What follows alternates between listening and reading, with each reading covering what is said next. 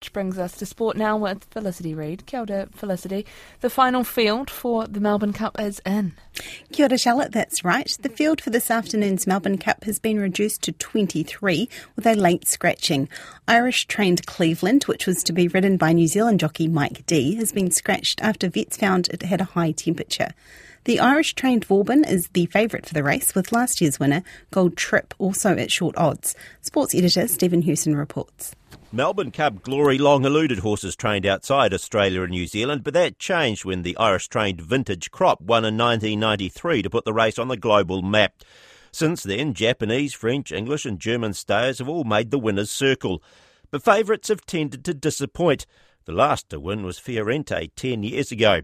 Gold Trip, last year's winner, will bid to become the first back-to-back champion since Maccabi Diva claimed a hat-trick of Melbourne Cups in 2003, 4 and 5. The race is worth almost $9 million, with the winning horse claiming half of that, and the race is due to go at 5 o'clock. Sri Lanka's Angelo Matthews has become the first player to be timed out in international cricket. World Cup rules state a batter must be ready to face the next ball within 2 minutes of the previous dismissal. The clock ran out on Matthews as he dealt with a broken helmet in the match against Bangladesh. Matthews says he was shocked at Bangladesh and the umpire's response to give him out. I wasn't trying to waste time, I wasn't trying to get advantage of anything. It was just pure equipment malfunction, and it just happened for the very first time in my career, and I'm absolutely shocked. I'm not going to say that, if I had batted today, we would have won the match.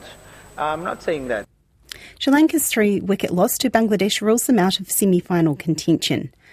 Moana Pacifica have brought Tom Coventry and Stephen Jones onto their coaching staff for the next Super Rugby Pacific season.